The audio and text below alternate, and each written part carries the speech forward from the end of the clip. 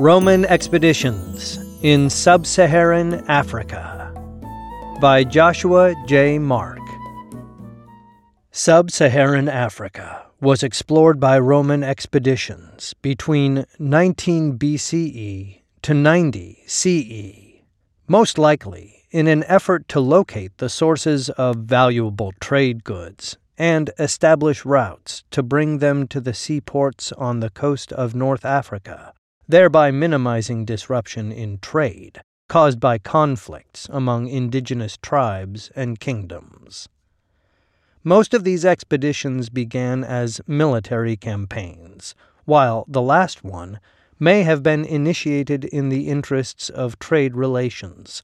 But the purpose of all of them seems to have been in the interests of expanding Roman presence in Africa and locating the source of the most valuable trade goods.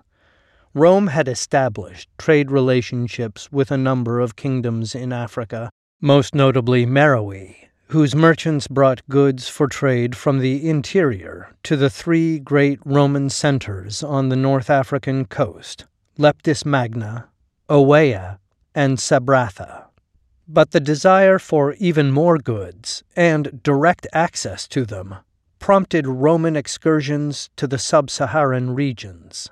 The 5 expeditions were Cornelius Balbus, 19 BCE, Suetonius Paulinus, 41 CE, Septimius Flaccus, 50 CE, Valerius Festus, 70 CE, Julius Maternus, 90 CE. These expeditions brought the Romans into direct contact with tribes they had never met before, resulting in cross-cultural exchange, the import of Roman goods to Africa, and the export of African goods to the larger Mediterranean civilizations. Although late 19th, early 20th century CE European scholars made much of the civilizing influence of the Romans on the natives of sub-Saharan Africa, modern scholarship makes clear the people with whom the Romans interacted already had highly developed civilizations and rich cultural heritage. The cultural impact of the Roman expeditions on the sub-Saharan cultures, in fact, is still debated among scholars. Berber, Carthaginian, and Roman trade. Trade among the different kingdoms and tribes of Africa was already well established by the time the Phoenicians founded Carthage, circa 332 BCE.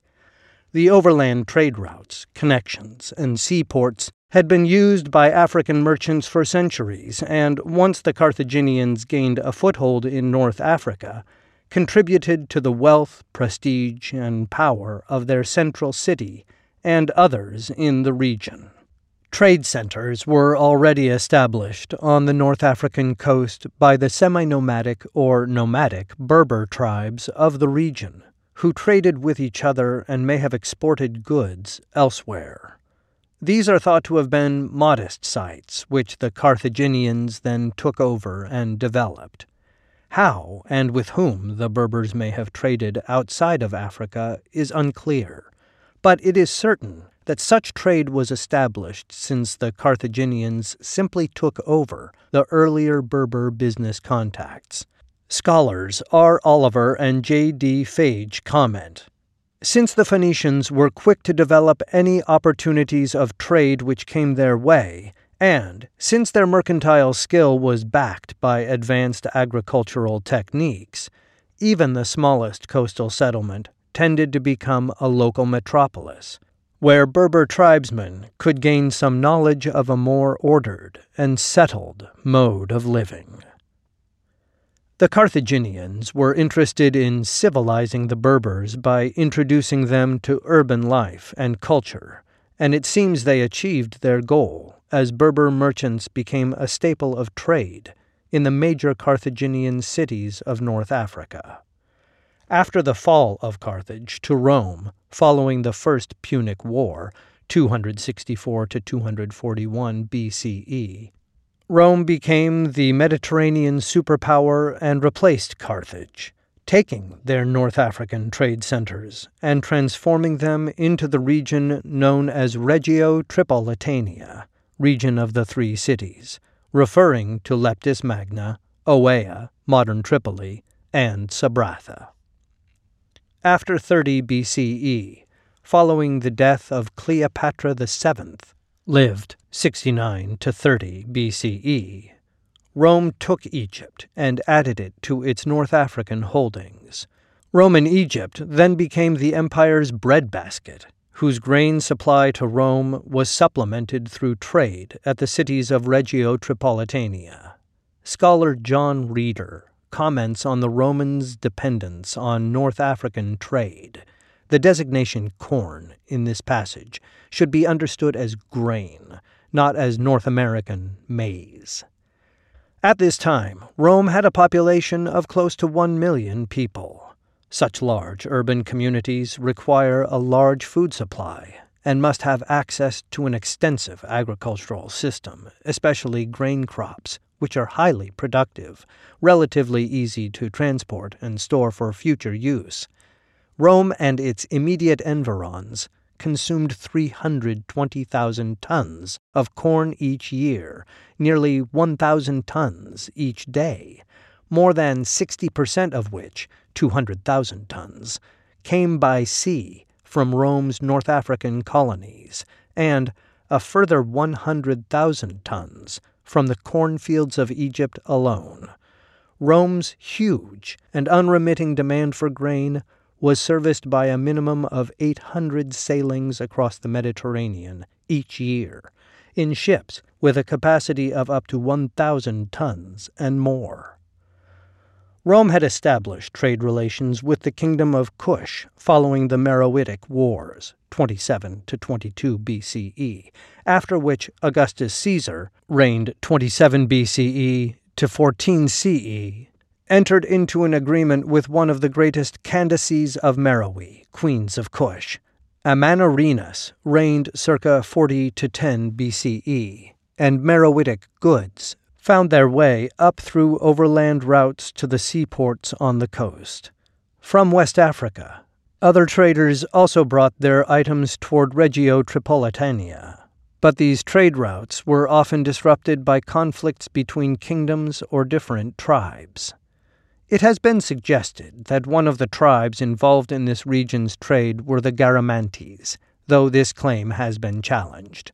Whether the Garamantes were directly involved in trade coming from West Africa is actually irrelevant, however, because it is certain they did something, possibly interrupting trade through raids on caravans, which sparked a response from Rome, leading to the first of the Roman expeditions. Expeditions. Cornelius Balbus, 19 BCE. Lucius Cornelius Balbus, lived 1st century BCE, was proconsul of Africa in circa 19 BCE when he was ordered by Augustus Caesar to put down the Garamantes, who were, in some way, interfering with Roman interests in the Fezzan region of Libya. Balbus led 10,000 legionaries from Sabratha against the Berber tribe and conquered them. Afterwards, and perhaps on his own initiative or on orders, Balbus then sent a number of his men onwards to explore the land of the lions, which lay on the other side of the Hagar Mountains in the central Sahara region. Balbus's men returned with the report of a large body of water, now thought to be the Niger River, and Roman coins and other artifacts have been found in the region, supporting the claim that Balbus's men crossed the mountains and explored the region. This evidence has been challenged, however, by Professor Timothy Insall, among others, on the grounds that Balbus was only proconsul for a year and would have had little time to conduct the campaign against the Garamantes and extend his stay in the region to explore further. Insall further claims that there is no evidence for a Roman presence in the area said to have been explored at this time.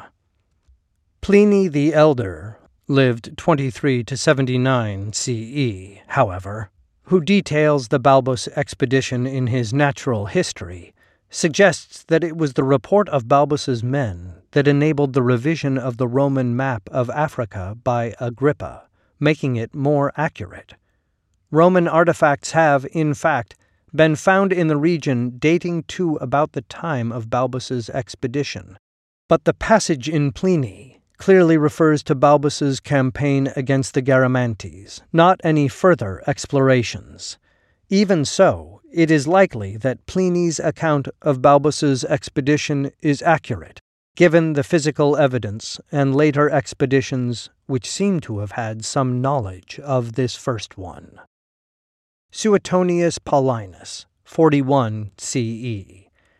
Gaius Suetonius Paulinus, lived 1st century CE, was appointed governor of Mauritania in 41 CE, shortly after the Berber freeman Edamon launched his revolt, circa 40 to 44 CE, which became a widespread rebellion of Berbers against Roman occupation. Paulinus, along with the general Gnaeus Hosidius Geta, lived circa 20 to circa 95 CE, would eventually put down the rebellion with great loss of life among the Berbers and destruction, or partial destruction, of a number of cities. In the course of this campaign, in 41 CE, Paulinus led his men over the Atlas Mountains in southern Mauritania. He reached the summit of the mountains after a 10-day march and, according to Pliny, then traveled a significant distance down through the plains to explore along a river referenced as Gur, and then the area around the Daras River, modern Senegal River. Evidence for Roman presence in this region comes from artifacts and coins discovered there, many in and around the city of Akjucht. Pliny claims that Paulinus found a large quantity of the plant known as euphorbia growing in the region, earlier identified by King Juba II of Numidia and Mauritania, reigned 30 to 25 BCE, as a potent laxative, but few other details are given of the expedition. Paulinus would later become famous as the general who put down the revolt of Boudica in Britain in 60 to 61 CE, a victory which then eclipsed whatever he may have reported on his African expedition. Septimius Flaccus, 50 CE. In 50 CE, one Septimius Flaccus led an expedition from Leptis Magna against a rebellious tribe which was disrupting trade in the region controlled by the Garamantes, and so were most likely the Garamantes, but this is unclear. Who Flaccus was is equally unclear, as he is not identified with any legion, and no earlier mention is made of him. Some scholars have suggested that the geographer Ptolemy lived 100 to 166 CE, who wrote the account of Flaccus's expedition based on an earlier source, Marinus of Tyre, writing 107 to 115 CE, got his name wrong, or may have omitted information he felt was unnecessary. Flaccus must have had some military background, however, in order to command a force and lead them successfully against whatever group of people was causing the problem in the southern regions. According to Ptolemy, these people had conducted a series of raids on Leptis Magna, disrupting trade and disturbing the peace, and Flaccus marched into Garamantes' territory and subdued them. He then traveled on over the Tibesti Mountains and into the land known as Egisimba, which was north of a great body of water known as the Lake of the Hippopotamus and Rhinoceros, which has been identified as Lake Chad. Flaccus's expedition is the first one known to have interacted with the populace of this region at any length, but no details are available on what this contact consisted of. Scholars agree that Agisimba was to the north of Lake Chad, but, as that lake was much larger at that time. Precisely where it was, how large the region, and who lived there is unknown. It is assumed it was controlled by the Garamantes.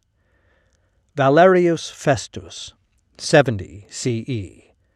Gaius Valerius Festus, dates unknown except for 70 CE, was the commanding general of Legio III Augustus, and led them against the Garamantes in 70 CE. Festus, according to the historian Tacitus, lived 56 to 117 CE, marched against the Garamantes, defeated them, and then followed Balbus's earlier course to explore the region down to the Niger River. Festus declared for Vespasian as emperor in 69 CE, the year of 4 emperors, when 4 emperors of Rome ruled in quick succession, ending with Vespasian, reigned 69 to 79 CE, and already had command of the legion in Africa. There is no documentation of a command from Vespasian, but as one of the emperor's supporters, Festus would have been given leave to continue on after subduing the tribe, or perhaps he simply moved on through his own initiative to resolve problems in trade. Scholar Raphael Jourda notes that the Garamantes remained unconquered at the time Tacitus was writing his histories, circa 109 CE. And so, whatever the nature of the conflict was, it seems to have concluded with either a peace treaty along the lines of what Balbus contracted after his campaign, or else Festus's initiative was only against tribes in the region of the Garamantes, or a criminal element whose suppression the Garamantian king would have approved of, since it seems Festus had the support of the king in his further travels, which finally brought him to the city of Timbuktu, in the region of Mali. It was probably Festus, not Flaccus, as is often cited, who left a garrison of legionaries from Legio III Augustus in the region. Julius Maturnus, 90 CE. However Festus concluded business with the Garamantes, they seem to have been on friendly terms with Rome 20 years later, when one Julius Maturnus led an expedition into their territories. As Jourda notes, the problem with sources regarding this expedition is that it is unclear who Maturnus was and what position, diplomat, merchant, or military commander, he held. There is no mention of Maturnus before or after his expedition, and details of the excursion itself seem to support any of the 3 possibilities. Maturnus traveled in the company of the Garamantian king, and so, as a diplomat, could have been forging better political relations, as a merchant, forging better trade relations, as a general, helping the king to put down rebellious subjects, which would have benefited them both. Whoever he was, and whatever position he held, Maturnus's success seems to have been based on the reports of the expeditions which went before him. Like Flaccus, he crossed, or at least traveled along, the Tebesti Mountains and explored Agasimba and, like Festus and Balbus, explored the region around the Niger River. Ptolemy suggests that Maturnus's expedition was solely for profit and presents him as a merchant interested in goods from the interior, which could be had without the middlemen of the Garamantes, or other traders bringing goods to Reggio Tripolitania. If this is the case, it is essentially little different from what seems to have been the goal of the earlier expeditions, to find sources of gold and other precious trade goods, which could be had by the Romans without bothering with the indigenous merchants and their various conflicts. Conclusion. There were also Roman maritime excursions planned and possibly implemented, but shipping between Rome and Sub-Saharan Africa was not as lucrative and was not thought worth the risk. The 1st century CE maritime handbook, Periplus Maris Erythraeae, A circumnavigation of the Erythraean Sea disparages the value of sea trade with the region and suggests there is more money to be made elsewhere. John Reeder comments, "In a work of approximately 7,000 words, the author of the Periplus devotes just 4 paragraphs, 450 words, to the vast region that lay beyond the Horn of Africa. A number of landmarks are listed, a few harbors, and just one port of trade, Rahapta, which is believed to have been in the vicinity of present-day Dar es Salaam, though no evidence of the port has ever been found. This lack of interest in Africa for maritime trade was probably due to the fact that a return voyage to the East African coast could not be equipped and completed within less than 2 years. Sea voyages between Rome and North Africa, conversely, could be completed in less than a month, and so were much more lucrative and, further, safer for both investors and crew. Although there is no defining document explicitly stating why the overland expeditions were launched, it is reasonable to conclude, based on the nature of the military campaigns and the Roman dependence on African goods, that their purpose was to further Rome's hold on valuable goods and establish trade routes directly to the interior of Africa without involving any actual Africans in the transactions. Sea routes were no doubt explored for this very same purpose. No Roman traders bringing items up from the interior to Reggio Tripolitania are ever mentioned, so what these expeditions finally accomplished, if this even was their purpose, is unknown. It seems clear, however, that Romans interacted to a significant degree with the populace, as suggested not only by the ancient reports, but the physical evidence in the region, even though the depth and significance of this contact are still debated. This recording was brought to you by Ancient History Encyclopedia. For more great articles and interactive content, visit www.ancient.eu.